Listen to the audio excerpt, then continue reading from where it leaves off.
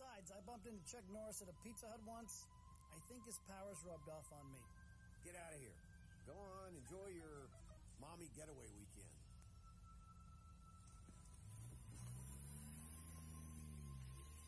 Oh, this weekend was a bad idea. You remember what happened last time we watched the kids? I'm not a pinata!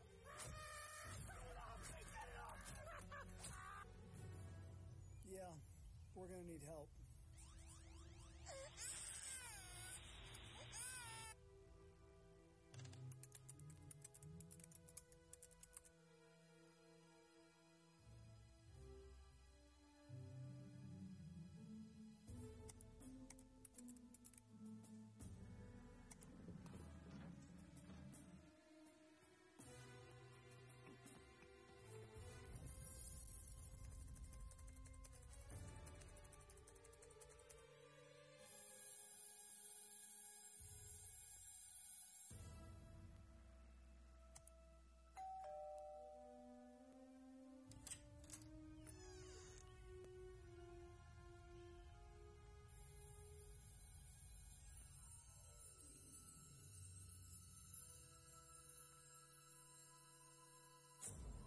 Warning, use of this product may alter your perception of reality.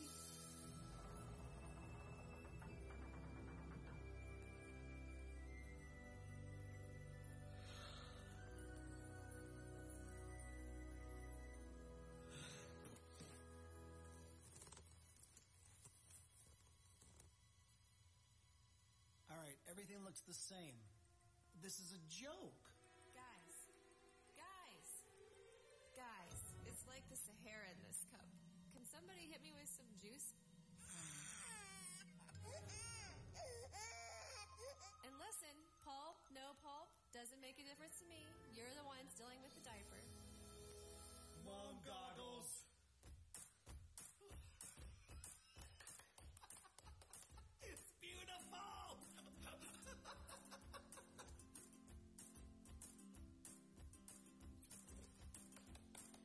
Okay, sweetie, I need you to sit on your bottom. Listen to Daddy. You sit on your bottom, okay? Daddy's gonna come get you. Don't move. Don't dance. You sit on your bottom. Okay? Daddy's gonna come get you. Whoa.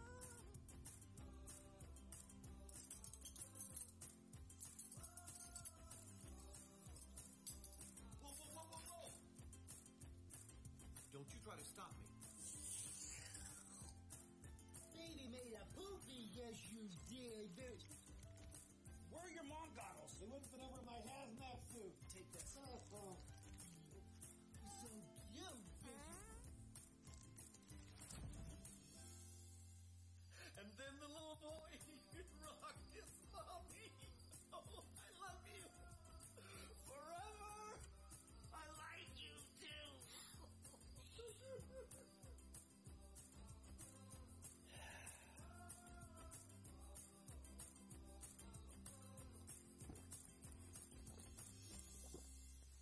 I don't know how they do it. Oh, well, you take it and you fold it from corner to corner. No, I'm asking the question, how do moms do all of this? How do they handle it all? Well, maybe they have goggles we don't know about. It's as if God gave moms a special way of looking at things, you know? Okay, who taught you servanthood? Who modeled grace? Who gave you a taste of what God's love could look like? My mom, Mr. T, and my mom. Anyway, I just think God gave moms a special way of looking at things.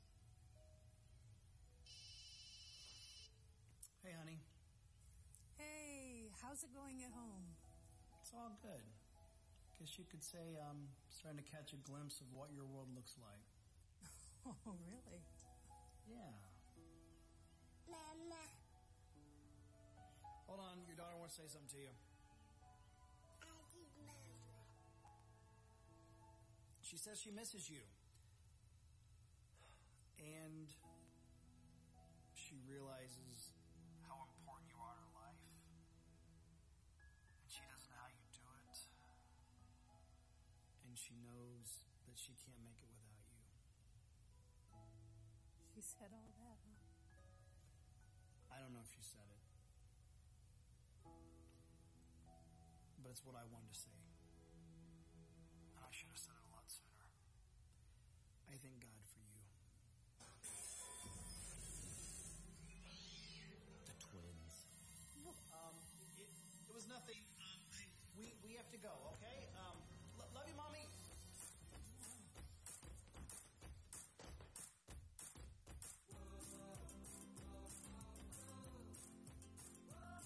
This place is like a pigsty.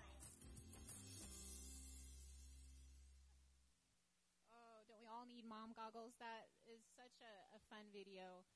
And we appreciate all the moms and all the mom figures in our lives, and just are so thankful for what God has done and how he uses moms.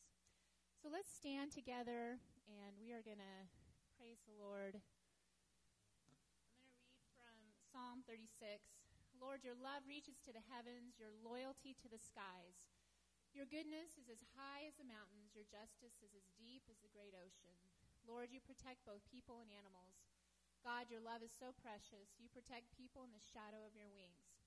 They eat the rich food in your house, and you let them drink from your river of pleasure. You are the giver of life. Your light lets us enjoy life. So let's sing about how Jesus is our giver of life.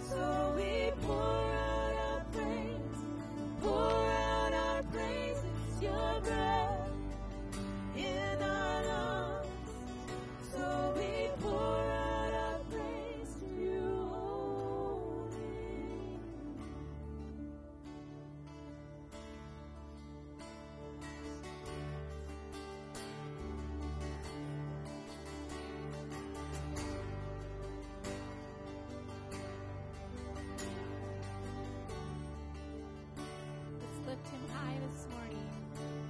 And all the earth will shout your praise.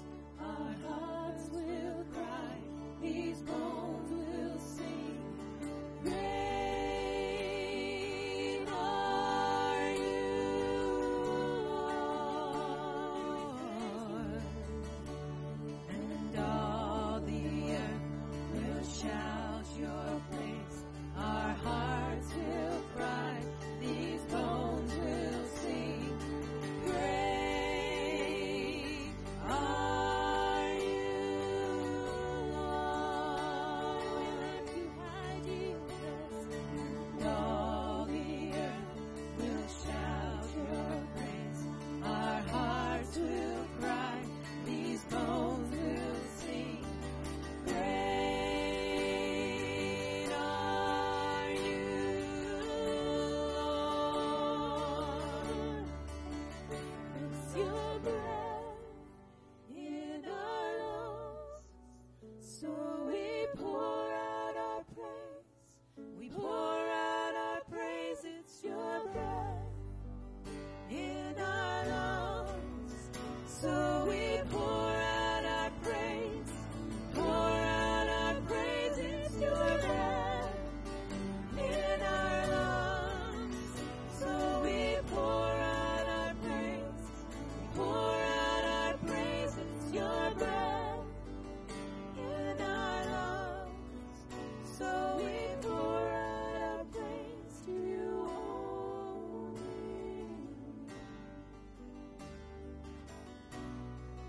Great are you, great are you.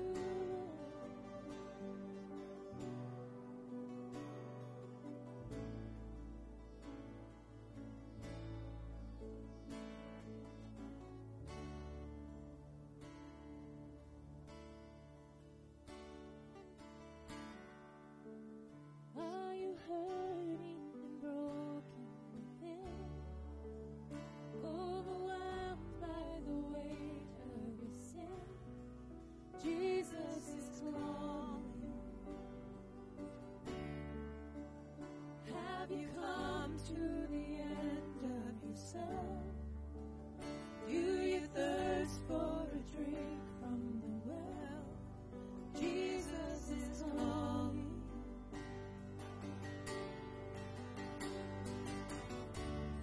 Oh, come to the altar.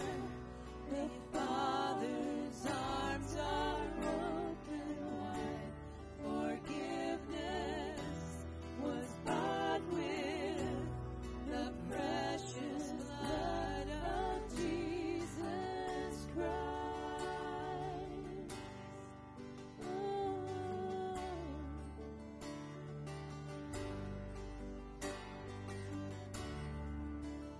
Leave behind your regrets and mistakes. Come today, there's no reason to wait. Jesus is calling, yes he is. Bring your sorrows and trade them for joy. From the ashes a new life is born. Jesus is calling. Oh, come to the altar. The Father's arms are open wide.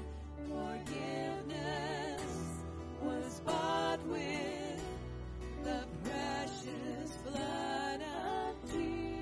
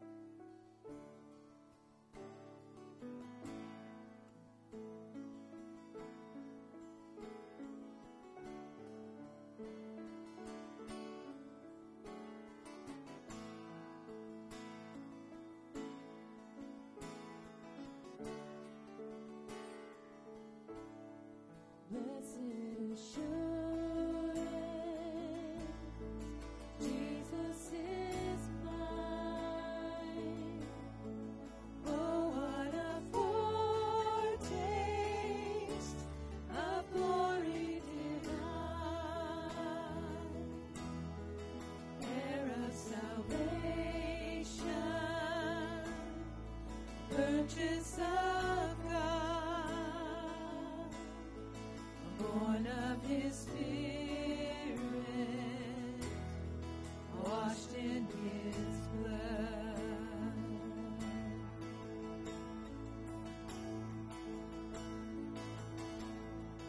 Perfect salvation, all is at rest. I am my Savior, and happy and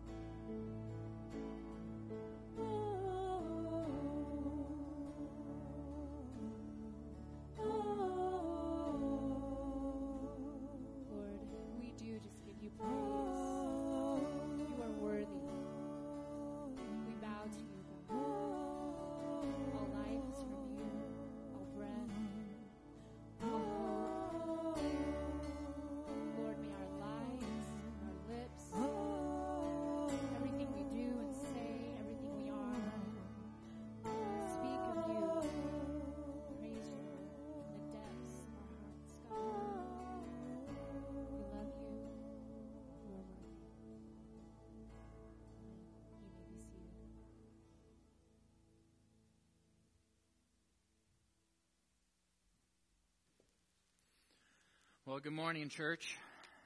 It's good to see you again. Some announcements, some things to go through. First off, of course, happy Mother's Day to all the moms in the room. We got some flowers for you, and so what we're going to be doing after the church service is just at the back, we'll have a couple, buckets that will have flowers, and it's just a self-serve deal. So moms, there are flowers available for you after the service on your way out. Joni is out of the office this week, so if you need anything in the bulletin or something like that, contact me. I'm going to be gone next weekend. I'm at fire school, but Daniel Queering is going to be sharing with us next weekend, and I'm really excited about that. He has got a crazy busy schedule. He's wrapping up school this week, but he agreed to do this, and so I am thrilled for that. So, Daniel Queering is sharing with us next week. We had a typo in the bulletin. It's in this bulletin, maybe a previous one. We had written down baptism and potluck on the 27th on Memorial Day. We're not going to do that, so no potluck on the 27th, but we are doing a memorial service at 2 p.m. at the cemetery. So for those who are interested in that, we'll meet at the cemetery and spend a little bit of time remembering those who went on before us. The garage sale, the pork loin meal fundraiser is coming up June 16. There's some stuff on the insert. Lots of ways to help out. That is our primary fundraiser for the VBS team that heads out to Utah to help host their VBS. It is a neat opportunity for us. It's a huge blessing for them. And our desire is that the people who go on that would not have to pay anything out of pocket. And so we really lean in hard on this fundraiser, and so, we'd love your help, even if it's just to advertise and tell people, hey, come get a sandwich or donate some money and that kind of thing, or if you even have some goods to donate to the garage sale for that. Church camp weekend is Father's Day, June 17.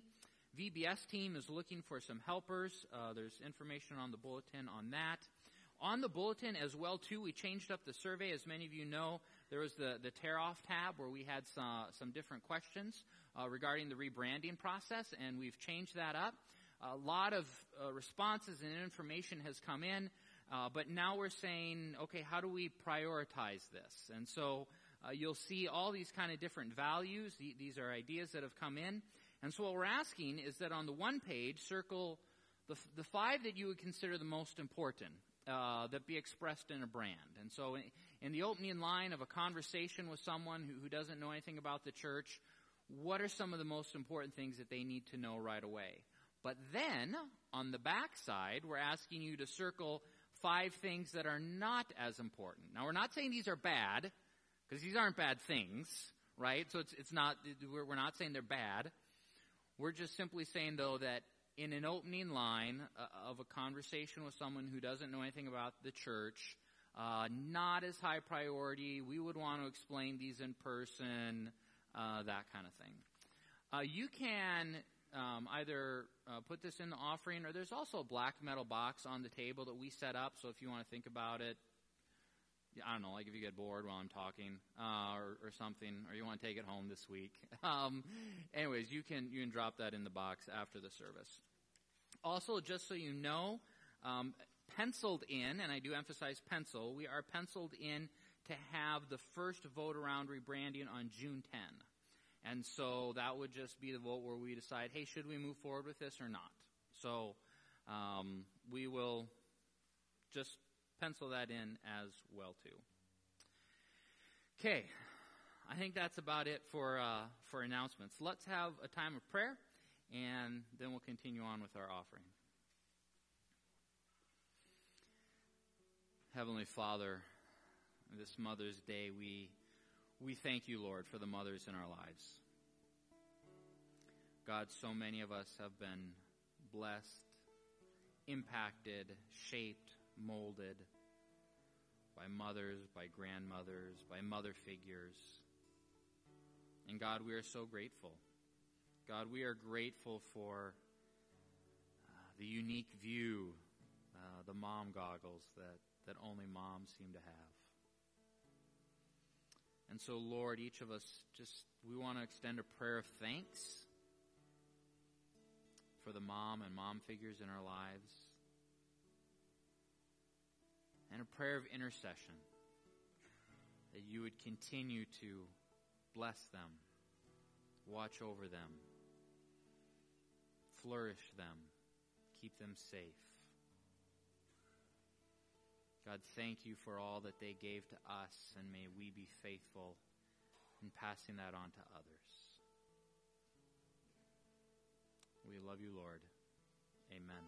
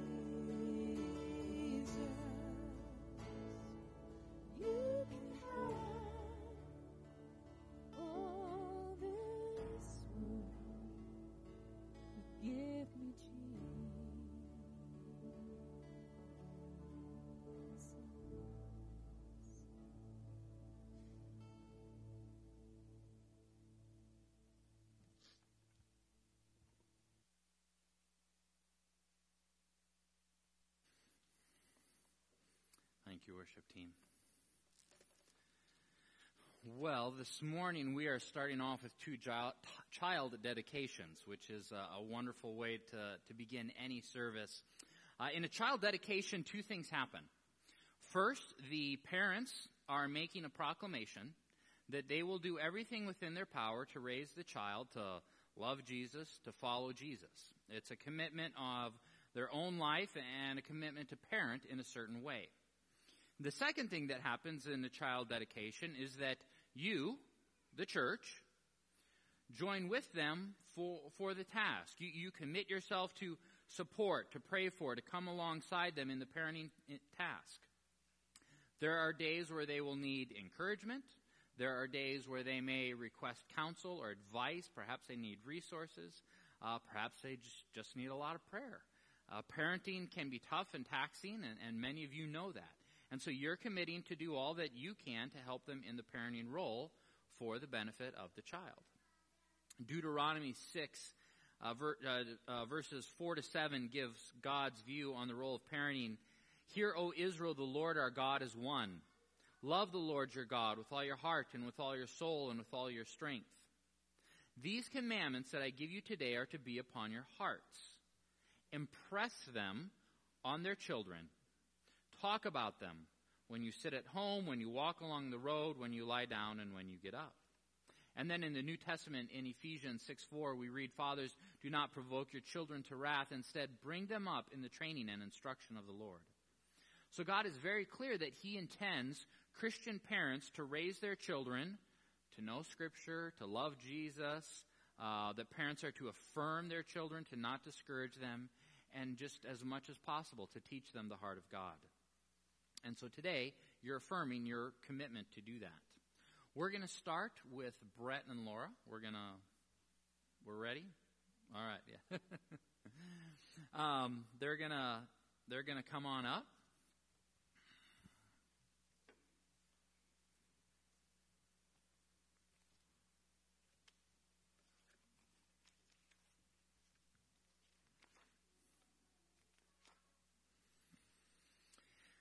So you guys chose the word Isabel, which is a beautiful name, and Isabel means pledged to God, and it also means joyful and beautiful.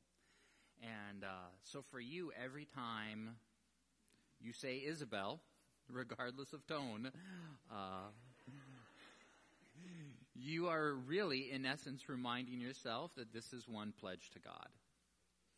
We're told in 1 Samuel 1 that Hannah presented her son Samuel to the Lord. In Luke 2:22, we read that Mary and Joseph brought baby Jesus to the temple in Jerusalem to present him before the Lord.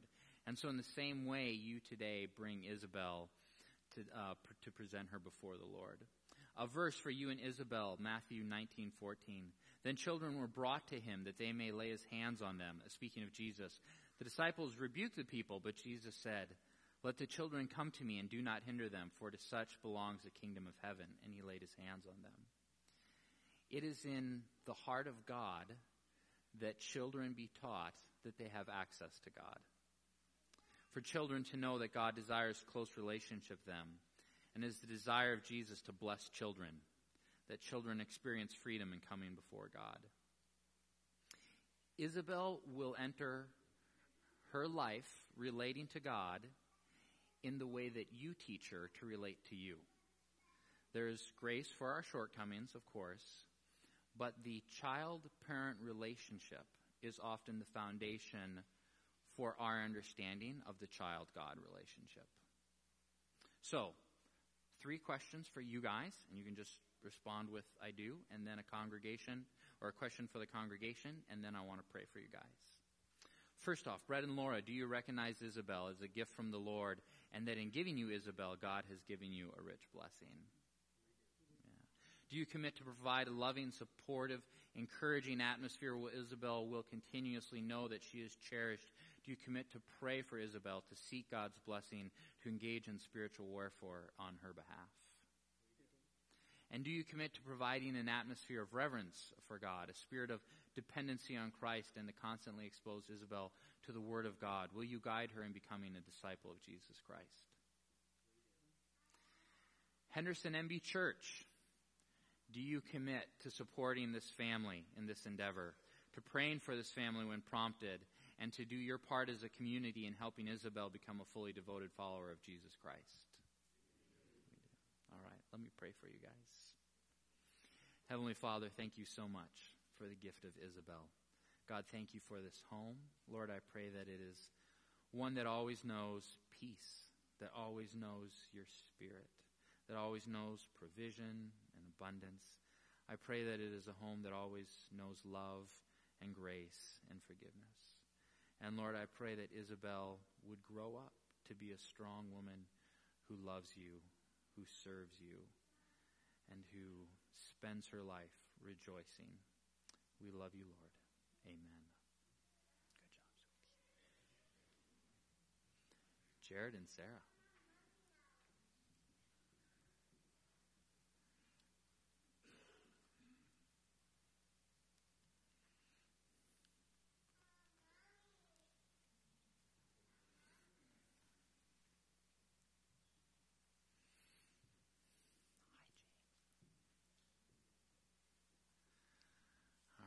So you guys chose the name James, which that was your father's name, correct? And that's also your middle name, correct? No, Nicholas is your, okay, all righty. So the name has just good, deep history and significance and meaning. And James is, there were two apostles that are named James. I mean, it even tracks back into the Old Testament. The heritage of it is in Jacob. And so it's just a good, rich name. You guys have chosen Proverbs 22:6 for James. Start children off in the way they should go, and even when they are old, they will not turn from it. I love this verse. This is a good verse. This is a powerful verse, and I think a very true verse. And while the recipient is the child, actually it lays a lot of the responsibility at the feet of the parents. Because what this verse tells us in many ways is that what you model becomes the life that James lives. And again, grace for our deficiencies, but by and large, what he sees you do becomes a framework for how he lives. So what you do, he will do. What you don't do, he won't do. What you value, he will value. No pressure. The other thing that I would add that I believe is that what you say to him becomes the voice in his head. So when you tell him he is brave, he grows up believing he is brave. If you tell him he is weak, he grows up believing he is weak. If you tell him he is strong, then that inner voice inside tells him that he is strong. Start off children in the way they should go, and when they are old, they will not depart from it. It's a wonderful verse. 3 questions for you, and then one for the church. Do you recognize James as a gift from the Lord, and that in giving you James, God has given you a rich blessing? Do you commit to providing a loving, supportive, encouraging atmosphere where James will continuously know he is cherished? Do you commit to pray for James, to seek God's blessing, to engage in spiritual warfare on his behalf? Do you commit to providing an atmosphere of reverence for God, a spirit of dependency on Christ, and to constantly expose James to the Word of God? Will you guide him in becoming a disciple of Jesus Christ? Church, do you commit to supporting this family in this endeavor, to pray for this family when prompted, to do your part as a community in helping James become a fully devoted follower of Jesus Christ? Amen. I want to pray for you guys as well, too. Heavenly Father, thank you so much for the gift of James. God, thank you for this household. Thank you for this family. Lord, we pray for James that he would grow in strength and stature and favor with men and before the Lord. God, we pray that James would grow up to love you, to honor you, to serve you. Lord, again, we pray that this home would always know peace, that this home would always know unity, that James would always grow up in an environment knowing that he is loved and cherished, and that would lay the foundation for his relationship with you. We love you, Lord. Amen.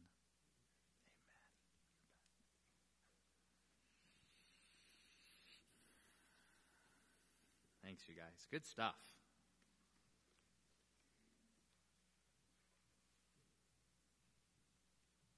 In the early morning hours, kind of the pre-dawn hours of Easter, 1523, a merchant delivered a load of herring, it's a kind of fish, to a local convent.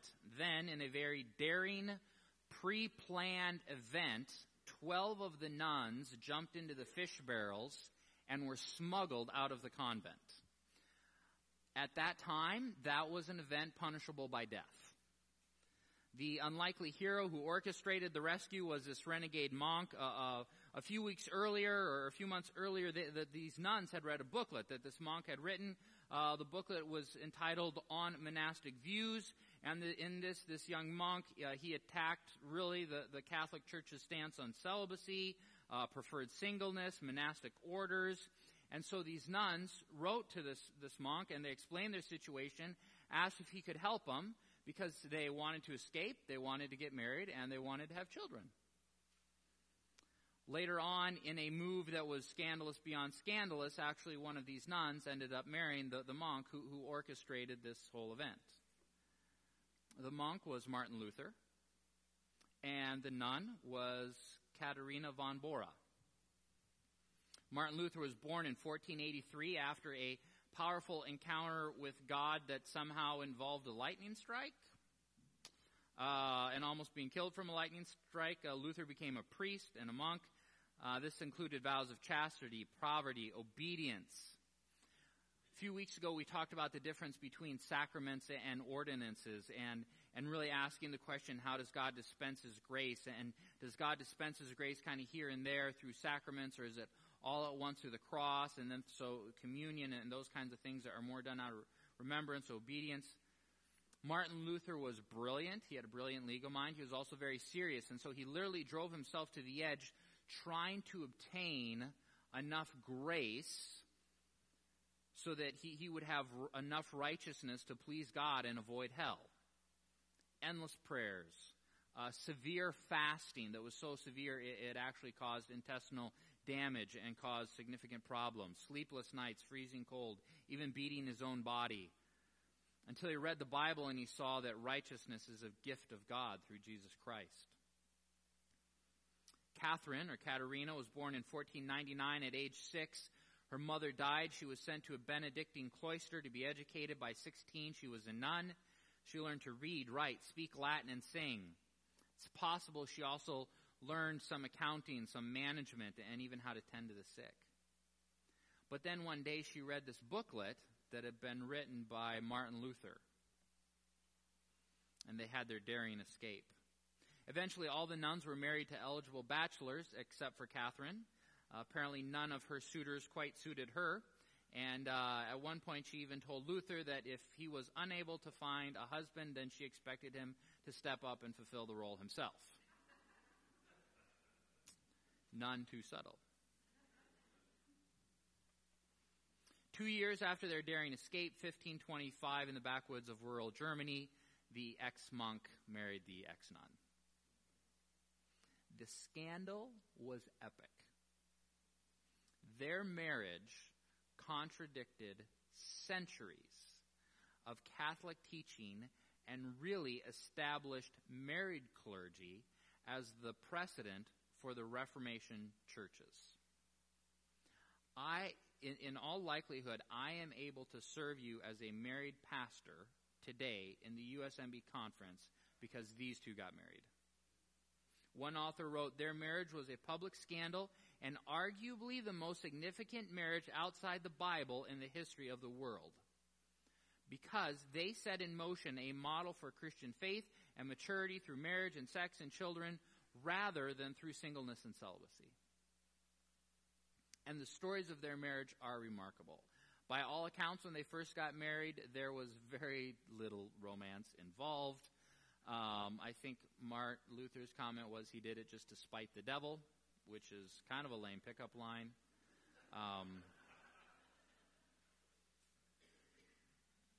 And Luther could be hard to get along with. He was known to be loud, argumentative, judgmental. For years, he had been a bachelor with a bachelor's diet and a really horrible flatulence problem. The Pope himself compared Luther to a wild boar, declared him a heretic, and ordered all of his writings to be burned. So I don't even know how the nuns got the booklet in the first place. I get that was smuggled in or something. Luther would have terrible bouts of severe depression. Catherine would console him, pray for him, read scripture to him, and sometimes employ humor. One day he came home to find Catherine dressed in black funeral attire, and he said, "Are you going to a funeral?" And she said, "No, but since you insist on acting as though God is dead, I thought I would join you in the morning."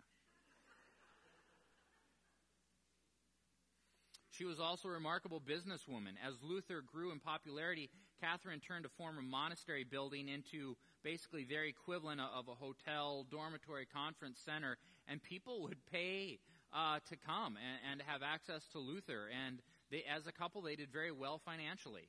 And Catherine managed all of this. And towards the end, they had acquired a large farm, livestock, multiple gardens, fish ponds, fruit orchards, and even a brewery that cranked out 8,800 pints of ale every year.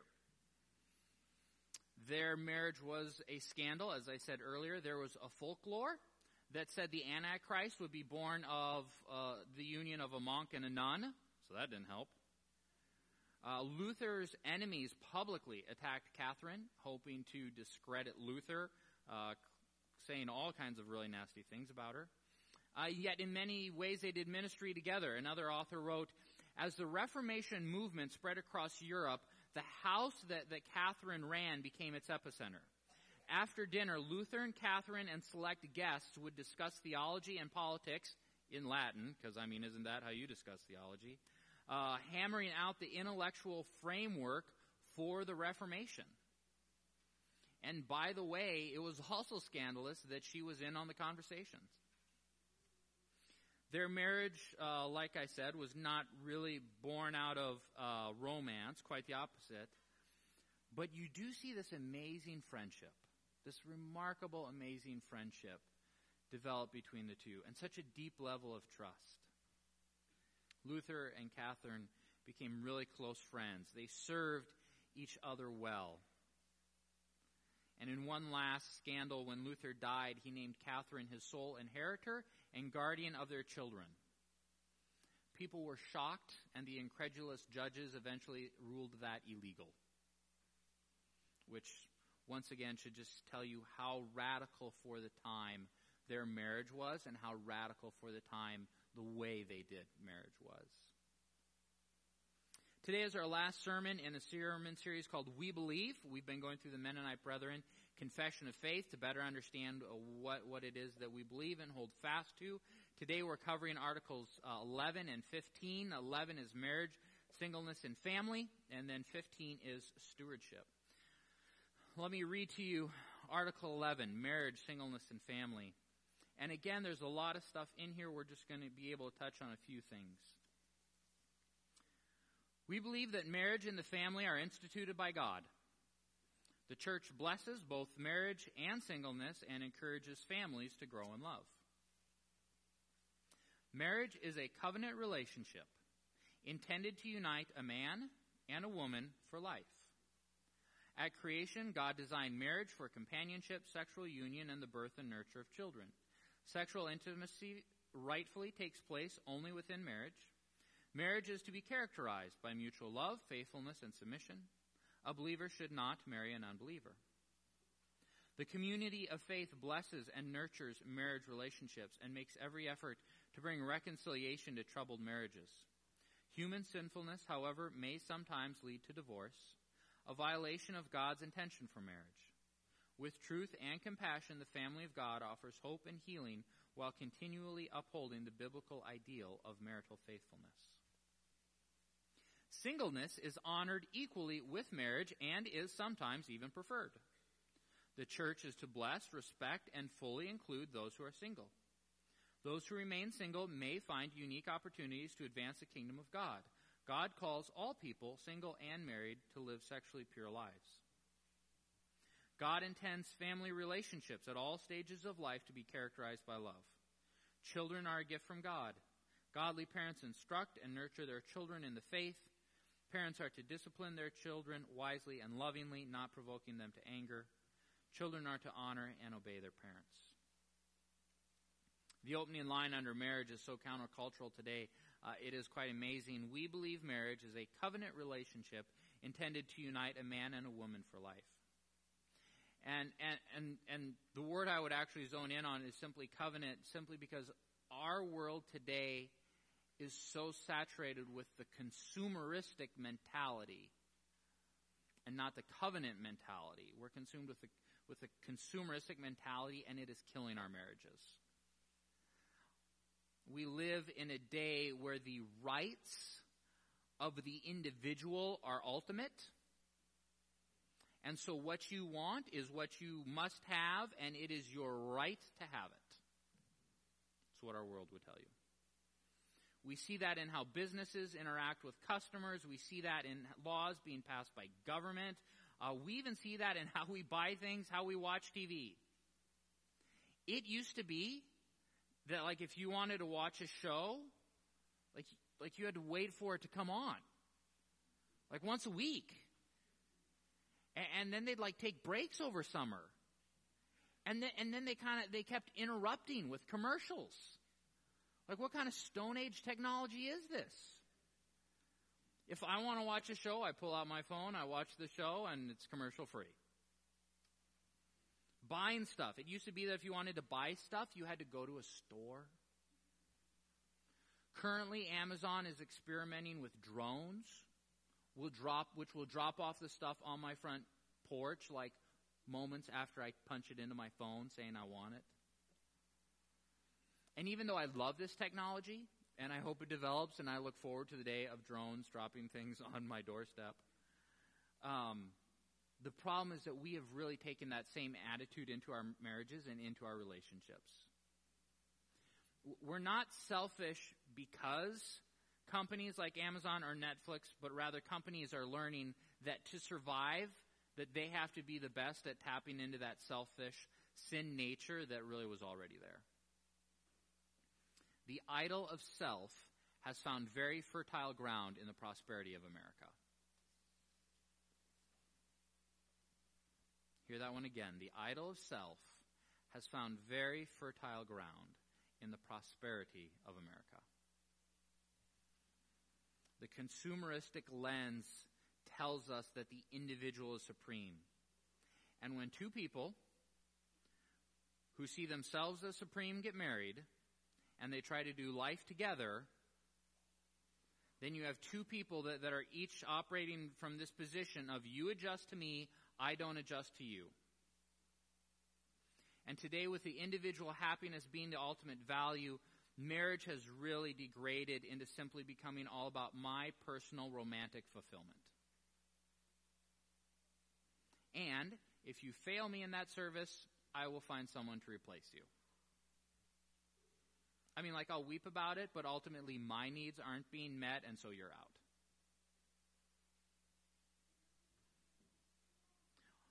We do need, in today's world, to also always include a disclaimer that we do not advocate staying in abusive homes. Abuse can be physical, emotional, mental. It can go both ways. Proverbs actually encourages men, it's better to live on a roof or in a desert than with the nagging wife. So if God's saying it, must be bad. If you are confused on whether or not you're dealing with abuse or selfishness, then please talk to someone and discern that question in community. But this main idea that we have these selfish tendencies and that it is influencing and killing our marriages. Now contrast to this idea of covenant relationship. And yes, our marriages should involve fun and friendship and happiness and blessing, but the purpose of our marriage is not ourselves, nor our personal gratification. Rather, our marriages refine us in holiness and serve as a public testimony to the world of what the gospel story looks like. That's my favorite definition of marriage so far. Dave Harvey writes, marriage is embedded in the culture as a gospel testimony that is always making a statement. The only question is whether it's a good statement or bad statement. Husbands, when you love your wives as Christ loved the church, which Ephesians very clearly says what you're supposed to do, when you lead her well, when you lead your family well, when you seek her benefit above your own, when you romance her, when you pursue her, when you forgive her time and time and time and time again, when you love her unconditionally, when you help her become a better person, when you provide for her needs, when you provide a place, a home for her, when you reward her, when you speak well of her in public, when you pray for her, when you intercede for her, when you teach her, when you help her grow, when you remain faithful, even when she has betrayed you, when you do these things, you are not going above and beyond. You are simply doing what was asked of you. And you are putting on display the gospel message of Jesus Christ. Ladies, when you love your husband, when you respect him, when you submit to his leadership, when you speak well of him in public, when you partner with him, when you have eyes and heart and ears for him only, when you are faithful to him, when you give to others what you have been given, again, you are not going above and beyond. You are only doing what was asked of you. But again, you are putting on display the gospel message of Jesus Christ. And if we had more time, I would give you a verse for every single one of those. A while back, we talked about scientific studies that have been done showing that regular church attendance correlates with better health and longer life expectancy. True story. You missed out if you weren't here for that one. Fascinating. It should come as no surprise that similar patterns are found between church attendance and marriage. According to the studies, church-going husbands express more positive emotion to their wives, are more attentive to their marriages, serve their wives more, take more time for date nights and time together, and invest more in their wives.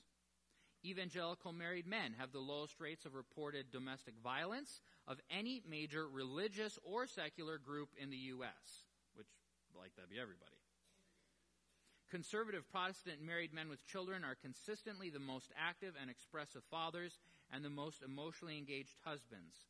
Couples who regularly attend church together report greater marital happiness, marital support, and romance in their marriages. The wives of godly men report the highest level of marital happiness. 70% of husbands who attend church regularly report that they are very happy as compared to 59% who never attend church. And couples who frequently attend religious services are only about half as likely to separate. Now, a while back, kind of the stat that was getting publicized is that divorce rates were same within the church and outside the church. But what was happening in those studies is that they were simply asking, were you a Christian? And so that lumped together both regular church attenders and then the people who were like, yeah, I'm a Christian, I just never go to church, but I'm a Christian. But as they got more refined in their studies and they started to separate out regular church attender versus non-regular church attender, the regular church attenders, their divorce rates were half, at least half of the rest of the population. And so the studies are showing today that within the church, and church being defined as regular church attenders, the divorce rate is notably lower. These stats go on and on and on.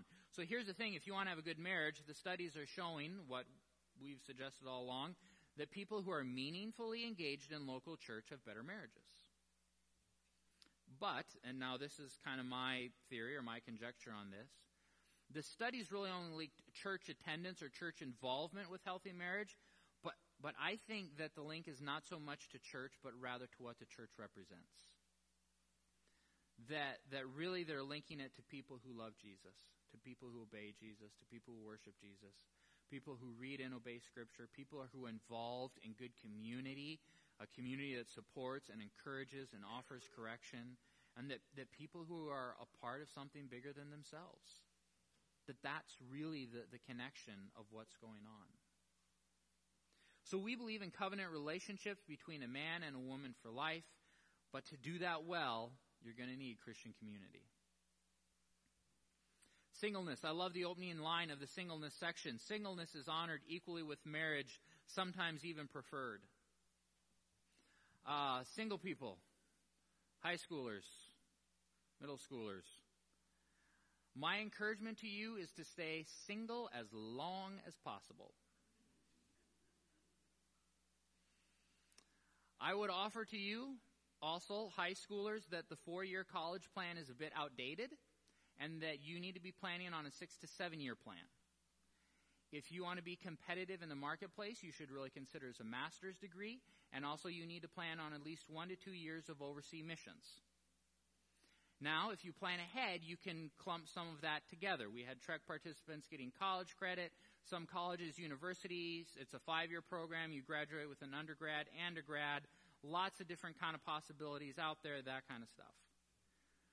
But when I hear students, particularly high school students, and their hope or their dream or their plan is to meet their spouse in high school, like, I get nervous. Because that's a bit short-sighted. As many of you know, Joanne and I were single for a long time. As a single person, I had a mobility, I had a freedom, I had a schedule that no married person could touch. I mean, if I wanted to, I could literally relocate to the other side of the country in 1 to 2 weeks, and that includes like 5 days of travel time. I did ministry late into the evening because I could, and it was fun. I could travel with abandon. I had a coworker, bless that man's soul, for a season. They just had a rough patch, and I would hear him get the call around 5:05, why aren't you home yet? I'm like, lady, it's 5. Like, give him 2 minutes. But they're in a better place now. Joanne and I will both tell you that we did things as singles that we could not have done if we were married. And we very much believe that God wanted us to wait until we were older to get married. I will often joke about our first date going bad. What I rarely tell people is that in college that I did like Joanne, that I really wanted to say something to her, but I had a very, very strong sense from the Lord that I was not supposed to say anything to her. And I had a bad attitude about it. But I obeyed. And now I see why that was so important at that time to not bring it up. Because God very much had assignments for us as single people before he did bring us together several years later. Let me also say this as a loving word. If you got married, you will probably have the hardest time understanding, the value of staying single. You're also kindly the most prone to say the dumb things. I had one dear lady, God bless her, love Jesus. I'm, single as all get out. And she's like, but just think how much happier you'll be when you're married. I didn't know I was unhappy. I thought I loved my life. What? It's not like I'm opposed to marriage, like I'm working on it. Cut me some slack here. Singles and marrieds have different joys and different opportunities afforded to them. And when you switch from one camp to the other, those joys and those opportunities also switch. So whatever camp you're in, maximize it while you can. Because an era is coming where you won't have those joys and where you won't have those opportunities. Stewardship. We're going to cover this one real quick, and then we'll wrap up. Stewardship. We believe the universe and everything in it belong to God, the Creator. God has entrusted the care of the earth to all people who are responsible for managing its resources. Good stewardship uses the earth's abundance to meet human need, but resists the unjust exploitation of the earth and its people. All God's gifts are to be received with thanksgiving and used responsibly. To confess Jesus as Lord transforms values. Jesus warns that we cannot serve both God and wealth. Preoccupation with money and the possessions, self-indulgent living, and eagerness to accumulate wealth for personal advantage are not in keeping with the teachings of Scripture. The Bible teaches cheerful, sacrificial, and proportional giving through the church in grateful response to God's goodness. Christians do not claim any of their possessions as their own, but manage all their resources, including money, time, abilities, and influence, in generous ways that give glory to God. They do not despise the poor, but practice mutual aid within the church and share what they have with others in need. God's people seek to embrace a lifestyle of simplicity and contentment. I think the most profound sentence in that is kind of buried in the middle towards the end. Christians do not claim any of their possessions as their own, but manage all their resources, including money, time, abilities, influence, in generous ways that give glory to God. And that is a really, really big concept. Some of you tithe. Good job. Old Testament lays out our understanding of tithe, and Jesus, in kind of a subtle, peculiar way, affirms the tithe. Some of you are generous. Well done. New Testament puts the emphasis on generous. But some people, and perhaps we have some of these people here, nothing you own belongs to you. Instead, you steward another's resources. Everything you own has been entrusted into your care only for a season. And as such, because you're not actually the owner, you actually don't have final authority on how it's used or utilized. So rather, you listen to the owner on how he wants it handled, on how he wants it distributed. And when you're not sure, you consult other godly people. When every purchase and every financial decision has become a spiritual decision, then you are understanding and living out what it means that we do not claim any of our possessions of our own, and that we manage all of our resources in a way that glorifies God. I actually think everything that we've talked about today can fit under stewardship. It's such a great word. But the idea that God has entrusted to us singleness, that he has entrusted into your care certain joys and opportunities, that for some he has entrusted marriage. He entrusts to you a spouse to love and care for. That he entrusted to us in marriage an opportunity to proclaim the gospel message. In family, he entrusts to us children. In family, he also entrusted into our care an opportunity for a legacy beyond our years. You and I are someone else's dead ancestors.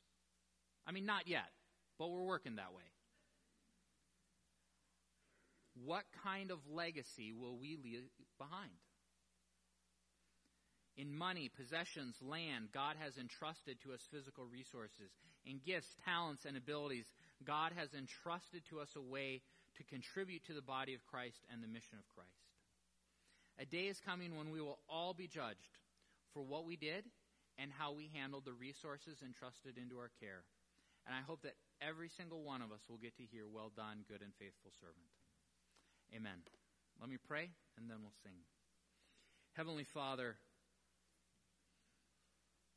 you have entrusted so much to us. Lord, in this room alone, there is so much represented. Whether it be singleness, whether it be marriage, whether it be kids, grandkids, great-grandkids, talents, gifts, abilities, financial resources, relationships, influence. God, so much entrusted into our care, opportunities to proclaim the gospel message, whether it be verbally or simply how we do life with our spouse. God, it is our desire to be faithful and to utilize these opportunities. Lord, may we be faithful in coming to you and asking how you want us to use that which is yours and not ours. Lord, I pray that for every person here, that we live faithful lives, faithful with what you entrusted to our care, and that for every one of us here, we will someday hear, "Well done, good and faithful servant." We pray all these things in the name of your Son, Jesus Christ. Amen. Please stand as we sing hymn number 531. It'll be up on your screen too, and we'll do verses 1, 3, and 4. Be thou my vision, O Lord of my heart. Not be all else to me, save that thou art. Now thy best love, thy day or thy night.